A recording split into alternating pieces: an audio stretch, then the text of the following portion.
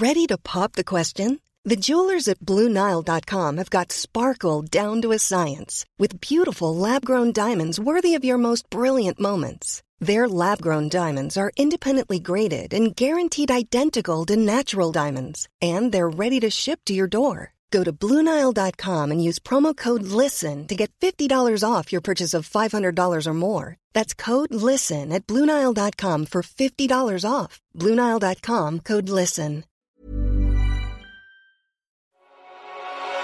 It's The Wonky Show. Consultations on quality have closed this week. We'll review what the sector's been saying. There's also a new review of blended learning, some new reports on disabled students, and how do we fulfil demand for HE over the next decade? It's all coming up. We are absolutely crazy to do what we're doing, which is effectively giving politicians a loaded gun to shoot ourselves with, because that is what student number caps do. Politicians want, as we know, to limit the costs of the system.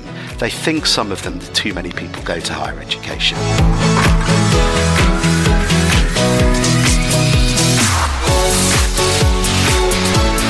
Welcome to The Wonky Show, your weekly way into this week's higher education news, policy and analysis. I'm your host, Jim Dickinson, and here to help us understand what's going on this week, as usual, three terrific guests. In Haddenham in Buckinghamshire, Nick Hillman is Director of the Higher Education Policy Institute. Nick, your highlight of the week, please. Oh, good morning. Well, I think the highlight has got to be Nazanin being freed from Iran. I mean, it's just been wonderful to see, particularly her daughter getting her mother back. In HE terms, I've also loved seeing all the photos on Twitter of these graduations that couldn't happen during COVID finally taking place. Some really large graduation ceremonies which have been exhilarating to see as well. Great stuff. And in Hitchin in Hertfordshire, Kate Wicklow is Policy Manager at Guild HE. Kate, your highlight of the week, please. Like Nick, I think it's been incredibly exciting to hear that Nazanin has come back into the UK. I think that's been a long time coming. But for me, I received my letter to attend my graduation ceremony in July, which was very exciting, and also finally submitting 20,000+ words of consultation to the OFS today was also pretty good. Excellent stuff. And in Blackburn in Lancashire, Debbie McVitie is Wonky's Associate Editor. Debbie, your highlight of the week, please. Well, for the last couple of weeks, we've been, Team Wonky has been helping to coordinate a series of events looking at the future of career support in partnership with Handshake. And we've been having some really fantastic, interesting conversations all around the country. And I got to do the London one yesterday, so that was super fun. Brilliant stuff. So yes, we start this week with quality. Sector bodies have been signalling their responses to the consultation on the TEF and minimum outcomes. Kate, what was the sector saying? Well, I think broadly we were had quite a number of things which we all agreed on, really kind of focusing on a few issues. So things like the lifelong loan entitlement has a potential to change absolutely everything. So whilst this is happening at the moment, that's very helpful. But actually, we need to think about a longer term strategy for how we manage data and quality in higher education based around a lot of those changes.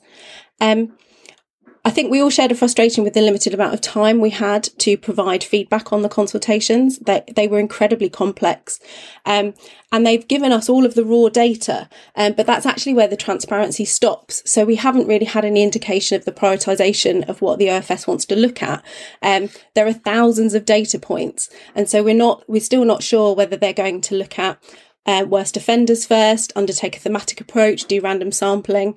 And we're kind of worried, I think, as a collective group that those decisions will become highly political. And I think the other important thing to kind of pull out is that the data doesn't provide the whole picture, and the OFS recognises that by saying, well, we're going to have ongoing conversations with you, you're able to provide narrative statements within the TEF, etc. But this seems to be an additional burden, not a replacement for the current quality management approach that we have. And I think, Jim, you said in your blog, well, you should be doing all of this anyway. And I can absolutely say that we are, but actually the data that we use within our quality assurance measures are very different to the algorithmic approach that the OFS is taking. And so actually it takes an awful amount of brain power to understand why we think we have 40 students and the OFS thinks we have 34 or 62. And we're still not quite sure how some of those things play out. Nick, there's lots in the stuff from, Guild HE, UK, the Alliance have published their stuff this week, and a lot of it does focus on the use of metrics, and you've written about this recently. Yes, I'm like you. I'm very struck by how the different responses from those different organisations have a lot of things in common, actually. And Kate referred to some of them. It shouldn't be that hard for the OFS to go through the consultation responses and find what the sector really thinks. It doesn't seem to be the case that, Guild HE has a different view to the Russell Group, who has a different view to University Alliance or something. There seemed to be almost unanimity on the data, and of course on the critiquing what it is the OFS has proposed. And I do worry. I mean, one of the themes that's come through is whether institutions too much is being asked of institutions. And as you kindly said, I wrote a blog recently saying that sometimes actually you don't need very many data points to work out if your institution is succeeding or failing, or even if your course is succeeding or failing. And I think there's a question mark both over whether, the opportunity cost of all this new stuff. What will it stop universities from doing? And this isn't there in the consultation responses, what will it stop the OFS from doing? Does the OFS even have the capacity to do all the things it's proposed? And then there's a bunch of other things the OFS should perhaps be doing, like promoting new providers, which I wrote about this week, where it doesn't seem to have much capacity at all.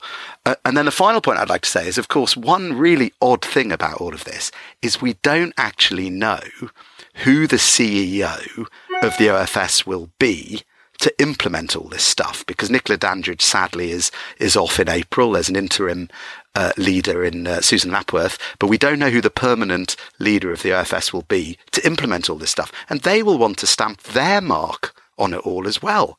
And that's still a big unknown. Interesting stuff. And Debbie, there's, obviously there's lots of similarity in the responses, although I did think it was interesting that the Russell Group was saying on the TEF, well, isn't it unfair that everything is going to be benchmarked? Why don't you look at more absolute values in the TEF? And of course, that's not necessarily the view of the rest of the sector.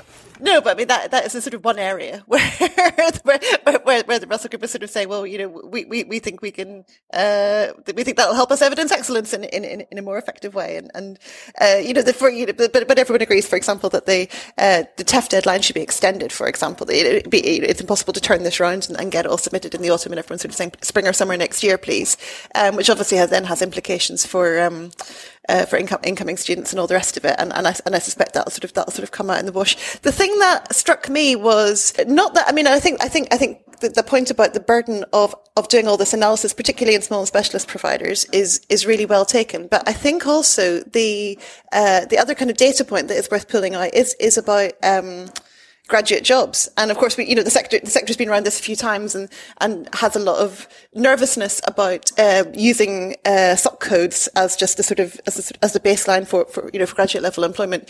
And in Guild HE's response, it was pointed out quite rightly that the SOC codes are only reviewed every 10 years, and that led to the proposal that OFS should actually maintain its own register of graduate employment. And University Alliance, I think, said something similar, that basically there needs to be a kind of sector understanding of what this means that isn't necessarily the same as the national picture. And while I question how realistic that is, it does seem that it might help to mitigate some of the concerns about that sort of very black and white use of metrics that OFS seems to be proposing, and that kind of like absolute threshold. Kate, just on this, tell us what, on the basis on which you might intervene thing, the prioritisation thing.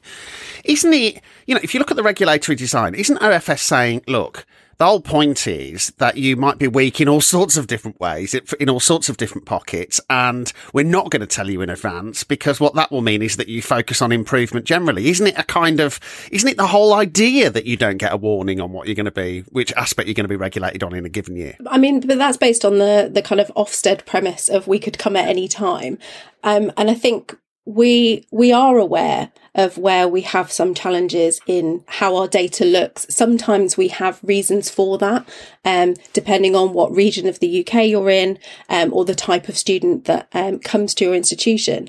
But I think the main thing is that actually it's really important for us to have time to reflect on the data that we have, work out a way of kind of fixing some of the problems that we are able to fix, and then for the OFS to say, well, actually, where's your action plan? What have you been doing? How have you been able to tackle this? And I don't necessarily see the timeline proposed giving providers the opportunity and space to think those things through and come up with those action plans. Yes, interesting. And that is interesting, Nick, isn't it? Because, your blog talked about a kind of shift to some extent, perhaps away from metrics and a bit towards the qual. But the qual is fiercely contested. It's very difficult to argue that it's fair at a given moment. The whole point about metrics is they're very consistent if you choose the right ones. Yeah, politicians love metrics because they are simple, and people on the front line tend to like them less because of their flaws.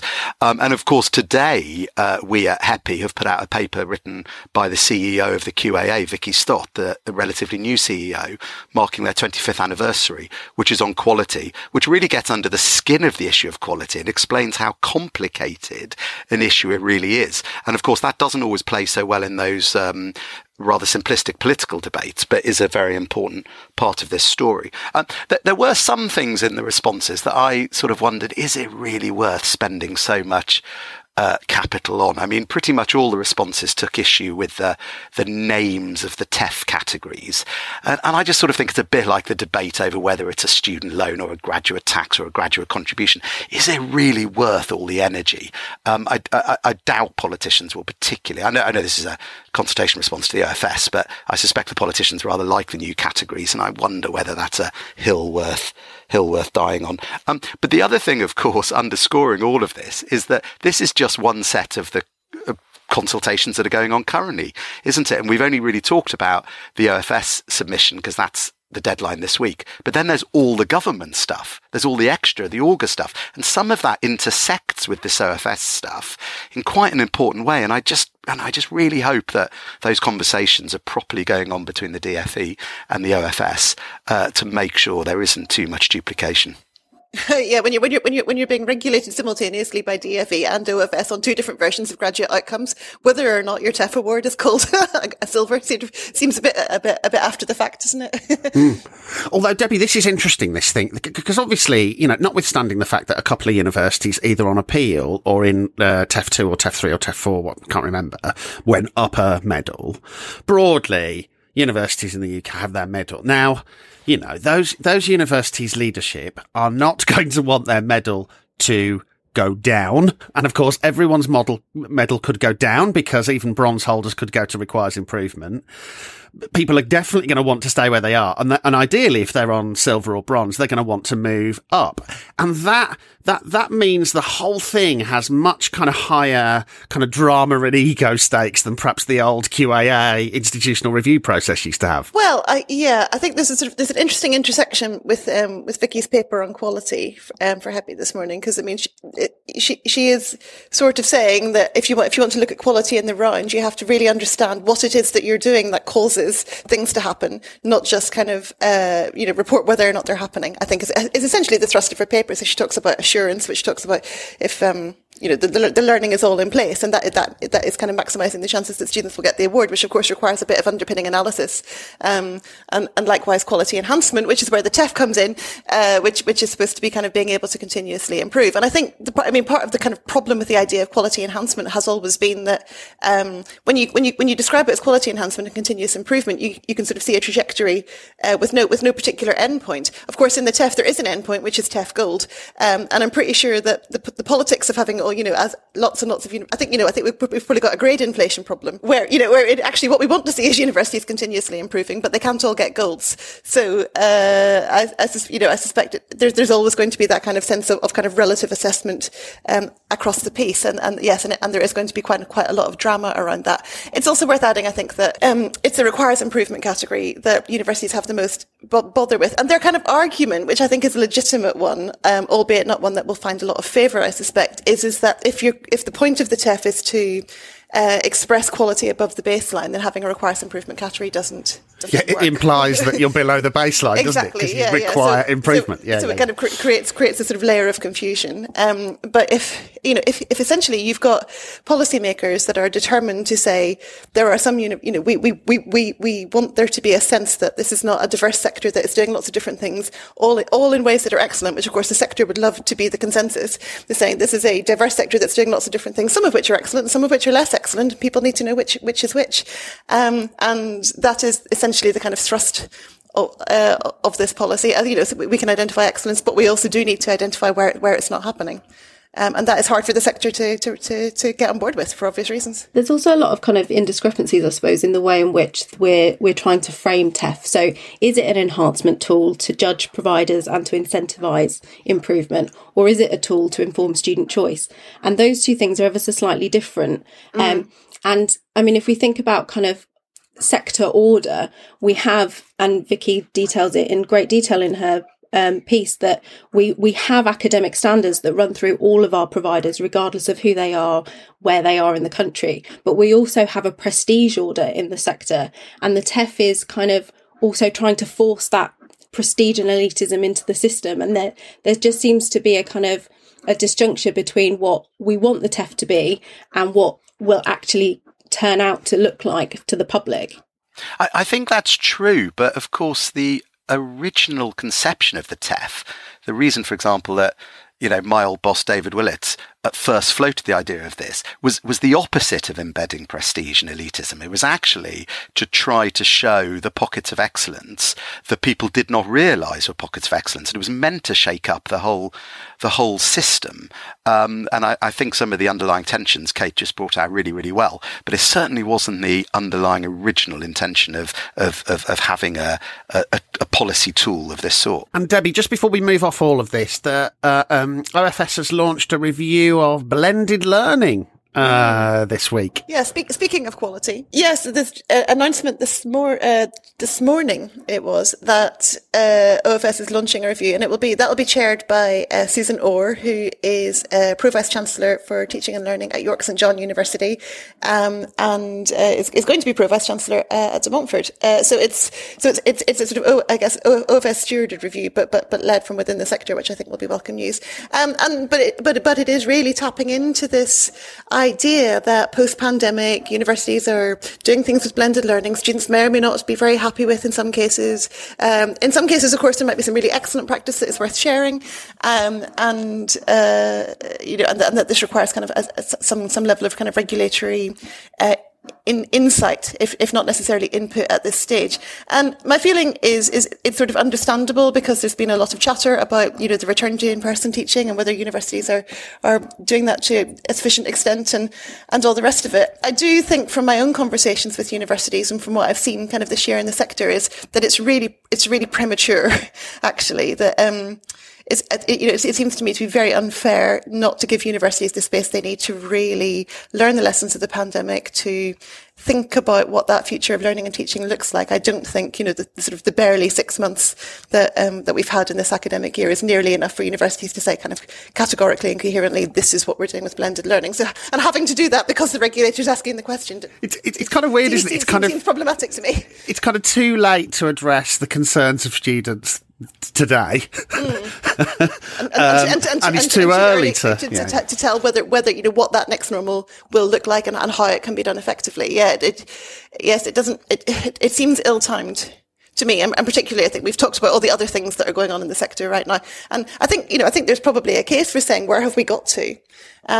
But I just don't think that case is right now. Although, I don't know, if you're in the DFE press office, it's probably easier to say, well, my regulator has commissioned a review of all this, than it is to say, well, Michelle is phoning the Vice Chancellors where there's still blended learning happening. So, do you know what I mean? It's that thing you can point to, isn't it? To say, well, we're doing something. And maybe, of course, Susan comes out with some really, really interesting stuff. But I mean, as DK pointed out in the site this morning, of course, Michael Barber did his gravity assist just last year. So, we do already know quite a lot. And of course, JISC exists and has been doing thinking about the future of learning and teaching as well. So we do already know quite a lot about what works in digitally enhanced learning and teaching. And some of this is about that process of implementation, about rolling it out across different subject areas. I'm sure that Susan will do a really great job of coming up with some really interesting examples of where people are doing interesting stuff. It's just... Can I just say, this is another example of where the press release has a very different tone to what we think the work might actually look like. Because it feels like it's in, like... If I had £1. Yeah, blended learning is bad, we're going to do a review, is what it sounds like. But in reality, Susan is going to look at all the positives of how that has unlocked other types of educational opportunities for all students, including actually disabled students who have had a significant uplift in their accessibility. And and also for us in particular, kind of being able to access guest lecturers across the world has been incredibly helpful for our students and massively enriched their experiences. So, you know, it isn't all bad, but the way these things are framed are just to grab headlines. But Nick, that's interesting, isn't it? Because it feels like, when I read it, when we got the press release yesterday, it feels like a kind of old Hefke buffer roll thing, this, where... Yes. Well, I think, you know, the OFS still is trying to do lots of different things, and I think it will settle down in time. I think the new CEOs, I've already said, will have their own priorities they'll overlay on top of that. I mean, I always remember, I've written about this on the Wonky site before, that the famous thing Les Ebden once said to me when he was director of Fair Access, and he was asked, you know, what will the OFS really do when it is set up? And he said, I'll tell you exactly what it will do. I know exactly what it will do. And we were on tenterhooks to find out. And he said it will do whatever the government of the day wants it to do. And there is an element of that. Both in its consideration of blended learning and in lots of the other things it's doing. But then there's also an element of duplication with other things the DFE are doing. So I think this whole landscape hasn't yet fully settled down. Right, great. Let's see who's been blogging for us this week. I'm Nick Cartwright, and I've written a blog for WonKHE on the importance of data. I promise that's more exciting than it sounds. I'm as turned off by a spreadsheet as the next person, but I'm passionate about challenging the systemic barriers that disadvantage some of our students. I believe that inclusive practice must be data-led, so I asked for some of that data. Specifically, I sent an FOI request to 132 UK universities, asking them about the ethnicity of the students who were subjected to disciplinary action. What I found out, or more accurately what I didn't find out, demonstrates that behind a facade of decolonising the curriculum, most universities are doing very little to understand the extent of discrimination, let alone to start remedying it. My findings are surprising and somewhat depressing, but it's a necessary read for anyone serious about making higher education inclusive. Now, you might remember that back in 2020, HEPI published a report on growing demand for HE in the coming decade. And this week on the site, we've been thinking about how to meet that demand. Debbie? Right. Well, I mean, how you feel about this debate, I think, very much depends on what angle you come from it. And we've sort of been trying to come at it from multiple angles in the course of the week, which I will try and sum up succinctly as best I can. Mindful, I think. So there's a few things going on in the sector. One, as you pointed out, we've known for some time that over the course of this decade, the number of 18 to 19-year-olds in the overall population is going to increase.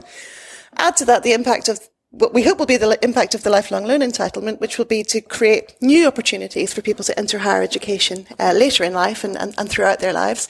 And what you see is a potentially kind of enormous demand for HE. At the same time, of course, we've seen the freezing of the undergraduate fee, and the kind of consequence of that.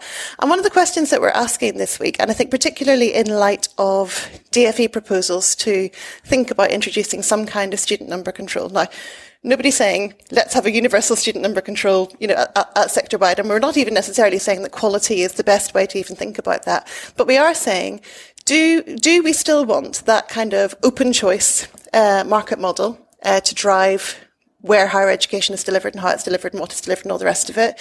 Or do we need to think about options for operating a more kind of planned system? So we had a few things inside, and DK sort of been spearheading this because this is something he's been thinking about for a while. And he's sort of questioning whether the sector needs to be very opposed to student number controls, or whether we think we can think about student number controls in different ways.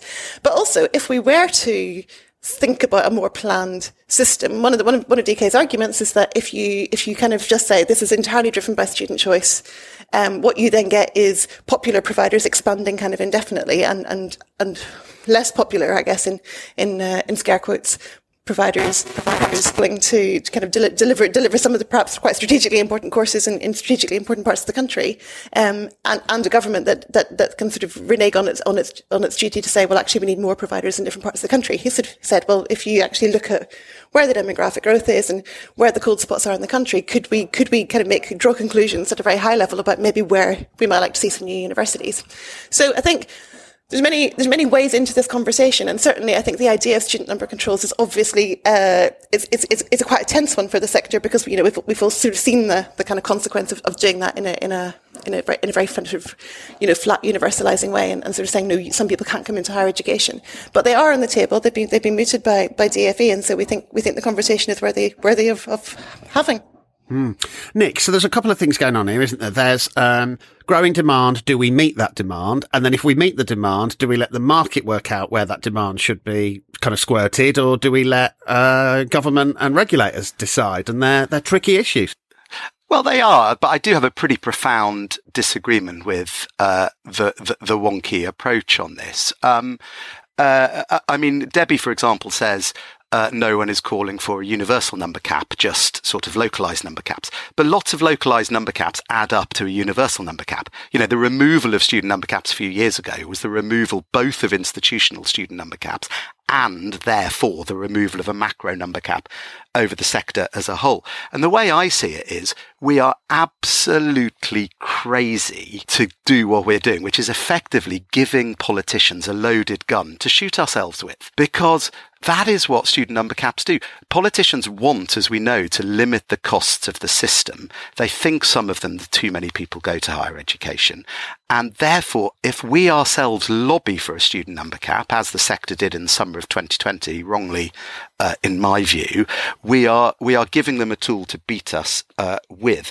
And because of the demographics, and by the way, the demographics are not the biggest driver. The demographics are quite a small driver. The biggest driver is the proportion of however many 18-year-olds you've got leave school with the qualifications and the aspiration and the desire and the aptitude to go to higher education. That's the biggest driver. It's been growing for decades, and I think it will continue to grow.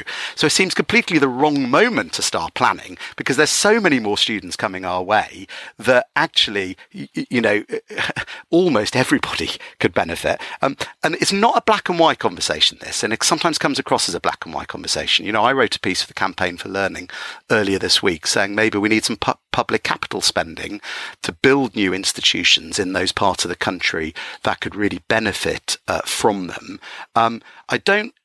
My one other disagreement with David Kernaghan's piece was his calculation of where new institutions should be seemed, unless I've misunderstood it, seemed to assume that everybody would study locally. And the system we have is not particularly like that. Lots of people like to travel to study away from where they grew up, and I wouldn't want to lose that in any planning that does happen for the future. Yeah, I think that is a point. But then also, if the overall goal is to expand access for those who wouldn't otherwise have it, then you probably are looking at a larger proportion of people studying locally. Just by dint of the kind of type of people that they are. Not that we should ever jump to that conclusion, but certainly I think in terms of kind of putting a finger in the air, I think that can quite help to be taken into account. Okay, but Kate, here's a question, right? So I was at Falmouth Uni the other day. Falmouth are in membership of Guild HE, right? Great university, huge transformational effects on the kind of, the local area, the seaside town. And I was thinking when I was there, okay, this is interesting. Let's imagine that we took a view, and certainly there are some people locally that take this view, that UEA is now too big in Norwich, but there is no higher education and none of those kind of economic and social impacts in Great Yarmouth, 3/4 of an hour down the road. If we wanted to respond to the idea that there are too many students in Norwich and not enough students in Great Yarmouth, what should we do? I think it goes back to Nick's point really about investment, and really thinking strategically about what the skills needs of the local region is, and being able to prime funding into those areas. And I think that one of the things that worries me about going back to what we were saying earlier about quality is that actually it takes a while for an area to change the jobs that are available in that region. And actually Norwich University Arts have been doing a whole bunch of work in that region, kind of embedding kind of creative delivery within all of the different industries that are in East Anglia. But it takes a while for that data to become apparent in our data set. So I think the problem that we've got is that, yes, we do want to level up places. We do want to provide more provision, but we don't necessarily know whether that's going to work or not. And the risks that we have around bidding for money to put campuses in cold spots means that there is too much risk in the system as to whether it will fail or not. Interesting. And Nick, the other aspect of this, I guess, that certainly me and you have clashed about on Twitter before, is the kind of over-recruitment and under-recruitment thing. And it is real. I mean, the National Audit Office have kind of picked up that there's a danger of over and under-recruitment. And I guess, your position is that, it's important that people aren't artificially prevented from taking on talented students, and students are able to choose the universities they want to study at, right? Yes, but it's a bit deeper than that as well. It's that when you have number controls, the middle classes still know the rules of the game. The middle classes will still do everything they can to get their kids into the universities that give them the most CV points and give them, they know how to play the game. What number caps do is they have the biggest impact on the more marginal students. And that's why the thing I'm proudest to have done in my entire career is to have been a very small cog in the removal of student number caps. And that's because I was convinced by lots of people that the best way to widen access to education is to have no limits, because otherwise the middle classes will learn the rules of the game and win. I'm middle class. I'll do the same for my kids. I'm not criticising middle class people. I'm saying I want other people to have the same advantages the middle class people have historically had. But isn't the argument that if you don't have any controls, then the over-recruitment in more elite universities will subsequently also lead to under-recruitment in the sort of universities where less advantaged students cluster, and then they suffer?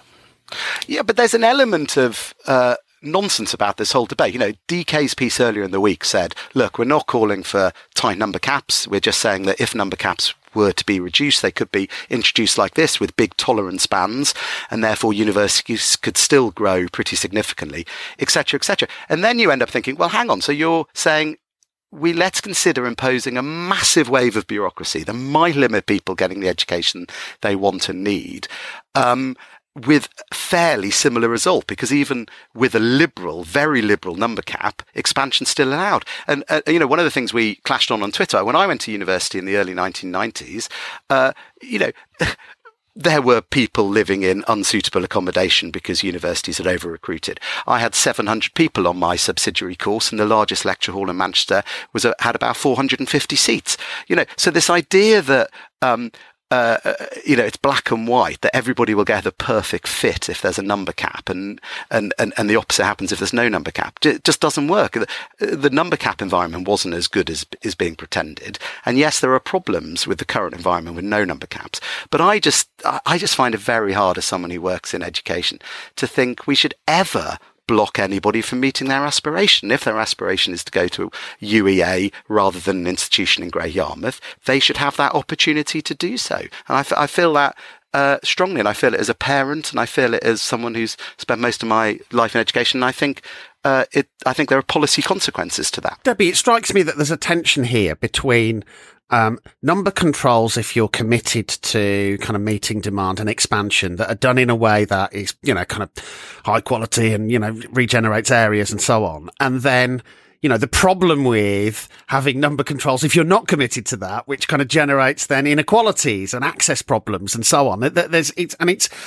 We can't ignore the fact that isn't it partly about which government might introduce number controls? Do you know what I mean? I think, yeah, and I really do kind of feel, Nick, your sort of visceral kind of response here, because of course, the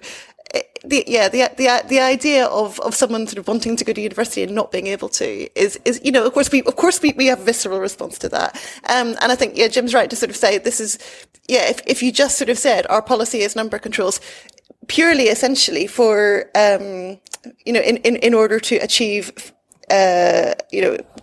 management of costs, that would absolutely be the consequence, I think, and I think perhaps it's a question about planning, about who is trusted to plan, and about how much, the extent to which it matters at an individual level, that the very specific choice of university, because remember, of course, we often dealing with in our minds, we're often dealing with an 18 to 19-year-old cohort who are, school or college leavers who are moving to the next stage of their lives. That is a very important time for anybody. And yes, and not getting to go to the university of your choice and not getting to kind of have the experience that you want would be really kind of, I guess, would be genuinely tragic for that individual. But again, if we're talking about people coming from the workplace, people coming back, mature, if we're talking about the broader benefits that might be brought to regions,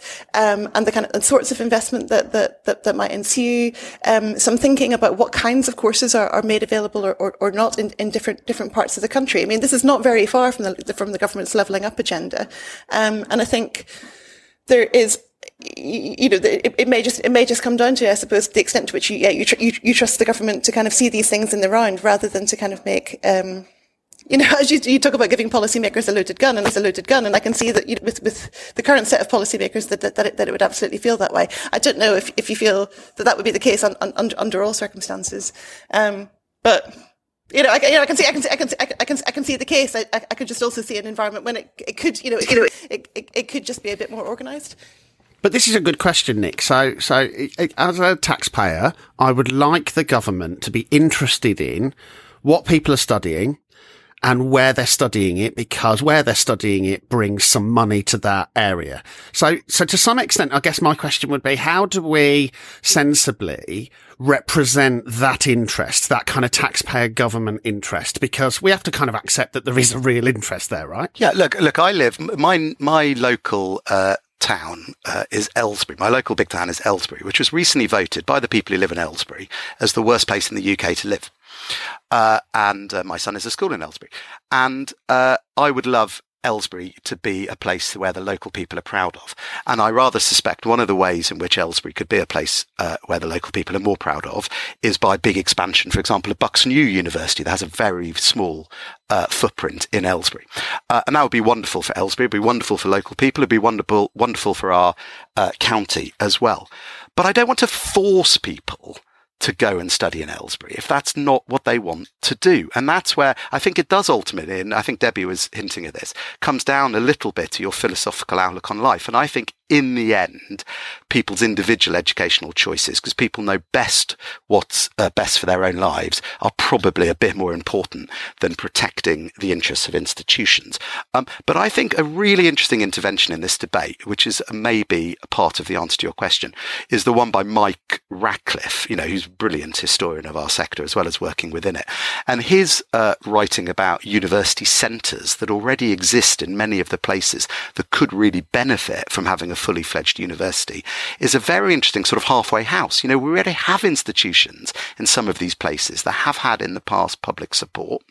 And as I say, I'm not saying we shouldn't invest capital spending in building nice campuses in places that would really benefit from them. But I am reluctant about forcing people who don't particularly want to study there and who therefore may have a less good experience. We know people who don't get their first choice of university and more likely to drop out, for example. I just don't think that is a responsible thing to do. Isn't that essentially what the government is saying? Is that some people aren't making the best choices for themselves? And I think you can absolutely ideologically disagree with the government's position, but isn't that essentially what the government is saying? That if you look at some student outcomes, they're not getting the quality they deserve. They're not getting they're not recouping their investment. And you can absolutely at every level disagree with that argument. But I think it's something that we have to sort of confront and try and kind of give a response to as a sector that isn't just about sort of saying, well, those people should be in a different course or they should go to FE, which seems to be what the government sort of broad brush analysis is. That's based on a premise that we're only measuring where a student ends up 15 months after they've graduated, and a census model, so doesn't take into account that maybe the week before they were doing something different. I think what we need to do is really tackle what Robbins set out in 1963 of measuring the value of education much wider than just the specific job that the person is in at that specific place in time. And I think that leads me to a couple of questions around number controls for me, which is what are we controlling? Are we controlling all provision, or are we just controlling level 6? Are we controlling specific subjects because we think that you should only do a degree in the job that you then want to go into? Or is there a wider benefit of studying a subject that you enjoy at university, which then leads you to kind of broader skill sets which that you can then take to employers to help innovation? And I think that we haven't really squared those circles, and I don't think there is one answer. And it goes back to what you were saying earlier about that's why there's politics in these decisions, and it's not just about kind of should we have a restricted market or an unrestricted one. And Nick, one other question. So obviously over the past decade or so, one way to look at it is that students have been able to exercise their choice, and it's student demand that has kind of shaped the sector, shaped provision and so on. But it's not quite that simple, is it? Because there's no doubt that there's evidence that providers have found it easier to offer more places, much more supply in cheaper to teach subject areas. And if it's the case, therefore, that some students are fairly ambivalent about what they go and study, have ended up studying stuff that we would prefer they'd studied something else. You know, how do you influence the subject choice that people make without just, you know, sticking up some posters or encouraging them to apply to be an engineer? Well, look, those are fair points. I would still think young people, if we're talking mainly young school leavers here, know best what's best for them than I do. But I'm a huge fan of transparency and information. And of course, you and I, Jim, once worked on a paper called Where Do Tuition Fees Really Go?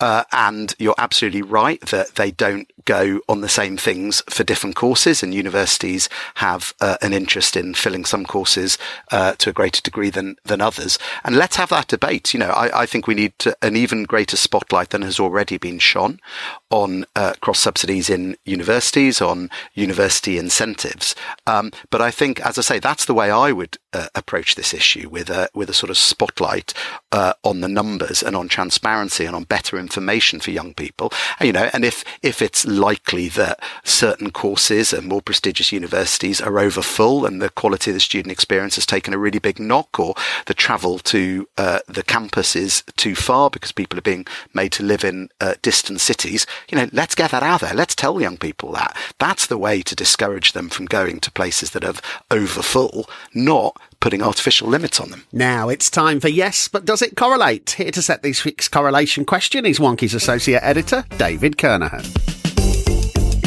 Welcome to Yes, But Does It Correlate, the podcast segment that always controls numbers. You might have spotted I've been looking at provider-level growth in full-time undergraduate UK-domiciled first-year students on the site recently. I was wondering if there was any relationship between the 4 years of growth here and growth in the perennially fascinating number of car parking spaces at a university over those same 4 years. Does a dash for growth mean a dearth of campus parking? Does it correlate? I'll have a go. I would say no, they don't. I mean, I think I have a pretty much 100% failure rate on this do they correlate question when I've been on before. But I would say no, they don't correlate, because the expansions of students has been very rapid in many instances. And of course, I would hope that with integrated transport strategies and better cycle lanes and better bus services and stuff, which occasionally happen, but not in my part of the world, that actually people are being discouraged out of cars. So I hope, I don't think they correlate, and I hope they don't correlate. I think it would go against the institution's sustainability strategy to want to promote car parking. And in fact, lots of universities are working in collaboration with their councils to put in park and rides and other things to kind of support that wider infrastructure, so you're not reliant on vehicles. Yes, they correlate really strongly, and the reason is because universities up and down the country are building car parks, and that's what's happening, and you heard it here first. And the answer is no. R-squared doesn't even reach significance, and I can only conclude that parking is not a primary consideration in student recruitment. Data is from HESA for the 4 years including 2016 to 17 and 2019 to 20. The usual caveats apply to estates coverage, and where the data doesn't exist, I've not plotted it. And finally, 2 new reports on disabled students out this week. One on the operation of the Disabled Students Allowance and one on access improvements during the pandemic. Nick, what do we need to know? Well, let me focus on particularly the one about disabled students during the pandemic, because I think it's a brilliant report. I think it's really interesting. It starts by saying we need to listen to disabled students, and that is therefore what the 50 plus pages then do. You know, they really tell you the experience of disabled students during the pandemic with, you know, a mixed bag. You know, some things have actually worked quite well for disabled students during the pandemic, and some things have worked very badly. It gets to the heart. Even the title of the report, which is "Going Back is Not a Choice," gets to the heart of, I think, the single most important question about a pandemic and education, which is what changes will turn out to be temporary and what changes will turn out to be permanent. And it goes back a little bit to some of the conversation we were having earlier about blended learning, for example, which can work very, very well for disabled students. It's also a really nicely produced report, by the way. I mean, most reports in higher education policy are not in line with the RNIB rules for good reports for even non-partially sighted people. So even people, you know, who don't have problems with their eyesight. Most AG reports are not in line with the RNIB. And this report is a very accessible report, nicely produced, and it's a model for how we should produce policy reports, in my view. My only slight sort of thing I'd flag is they go quite big, certainly in the media coverage, went quite big on the proportion of disabled students who said, you know, they regretted, you know, they might drop out, they regretted doing their course, etc. And I always take opinion poll results of students like that with a huge pinch of salt, because how people say they behave in opinion polls is very different to how people typically behave. You know, and we saw that when the higher tuition fees came in, for example, and everyone said they'd stopped learning, and it didn't happen. The other interesting angle of the report is it does look at the pressures on staff as well. I mean, there's some mentions of disabled staff, but also the pressures on staff who are trying to help disabled students, and how much an institution really needs to think about whether they're resourcing the staff that work with disabled students and their teams properly to make sure disabled students can have the sort of inclusive learning experiences they deserve just as much as every other student. But it's a really good report, and I do urge people to look at it. Yeah, and full disclosure here, I spoke at the launch the other day, and, you know, one of the most impressive reports I've read in a long time, I think. Kate, one of the things I said at the launch was that there's a sense that when the pandemic kicked off and everyone did the kind of emergency pivot, that it was something of a surprise to many institutions how much of what they did in the pivot was benefiting disabled students. And then there's a sense of a surprise that now a lot of institutions have kind of swung back to in-person delivery, that lots of disabled students aren't very happy. But there's a problem with that surprise, isn't there? Because the whole point of the legislation is that we're supposed to anticipate the needs of disabled students. That's true, but I think what planners and academic practitioners are looking at is kind of students in the round. And I think some of the things that are highlighted in the report certainly show that there is no one size fits all. And even for students with different disabilities, they have different needs and requirements. And I think it's quite concerning, actually, that we, at the moment, I mean, we've been talking about funding pressures all the way through this, but we're continually squeezed in trying to provide a universal student experience. And we do have to make things bespoke for certain students, which is why it's really important that we fix some of the structural challenges with DSA in particular. Yes, Debbie, the DSA stuff briefly. Yeah, there's a common theme here, I think, there's long-standing criticism of the implementation of Disabled Students Allowance, which has been coordinated for the Student Loans Company, which is essentially the sort of enormous administrative burden it puts on disabled students to apply for and access their Disabled Students Allowance. And there's a really good piece on the site this week by a policy officer from Thomas Pocklington Trust, which advocates for partially sighted and blind people, kind of articulating the kind of all of the kind of particular challenges. And the Student Loans Company has come out and said there are going to be reforms to the procurement process. There will be a single point of contact. The administrative burden will be smoothed out. But I think that does link quite closely to the Disabled UK report, because it just sort of there just needs to be that pivot, doesn't there? And I think I appreciate Kate's point about one size doesn't fit all, and you do need to kind of engage with the student about what their needs are, but you can't make the student responsible for causing those things to be put in place. And I think there's still that kind of sense of, well, you've got to kind of articulate this, you've got to kind of fill in the paperwork, you've got to tell us. And that is putting, an awful lot of burden on someone who is already, who already may have various accessibility needs, and who already may have particular kind of challenges that make it harder for them to access. And one of the consequences of that we found in our recently published research on belonging was that it was, consistently throughout all the things that we looked at, was it was disabled students were saying that they felt lower academic confidence, that they felt less of a sense of belonging, that they felt less included in their courses. And I think until there is that pivot that says this is something that we have, that we don't place that burden on the shoulders of students. Appreciating the challenges of getting to that point.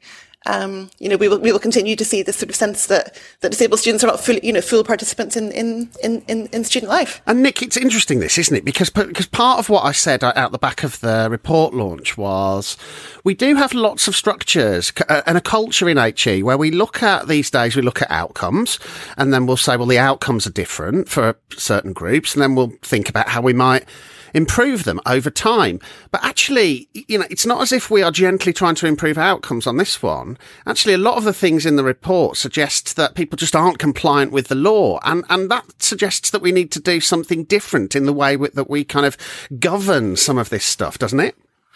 Well, yes, I think it absolutely does. I think what this report does is it adds to a pretty big evidence base now that then means everything you've just said is true. I mean, I want to hear it from the voice of disabled students themselves, and that's, of course, what this report captures. So I think, it's like we've got the evidence. Now we need to act even more than we've acted in the past. But I think there are two challenges with that we need to be open and honest about. One is the resource constraints on universities in an environment where inflation's 7% or, it's bouncing up and down around there, isn't it? And when, certainly for home students, the fee is fixed. So we do need to think about, asking universities to do more has a cost associated with it. And I think it's important that policymakers understand that. The other thing, on DSA, and I saw this when I was in Whitehall, it's one of those public policies that are incredibly important, but get very little focus. And that's why sometimes things don't always go right in that area of policy. Any tweak to headline tuition fees or, something to do with Oxbridge will always be on the front pages. Tweaks and things that go wrong on DSA just don't get the same level of public interest. And that is therefore a challenge in making sure public policy works well. So that's about it for this week. Remember, to dig a bit deeper into anything we've discussed today, you'll find links in the show notes on wonky.com. Don't forget you can subscribe to the podcast automatically. Just search for The Wonky Show via Spotify, Apple or Google Podcasts, or wherever else you listen. And to keep you and your organisation ahead of everything going on in UKHE, do head to the website to find out more about our subscriptions. So thanks very much to Nick, Kate, Debbie, DK, everyone at Team Wonky that helps make the show happen. And until next week, stay wonky.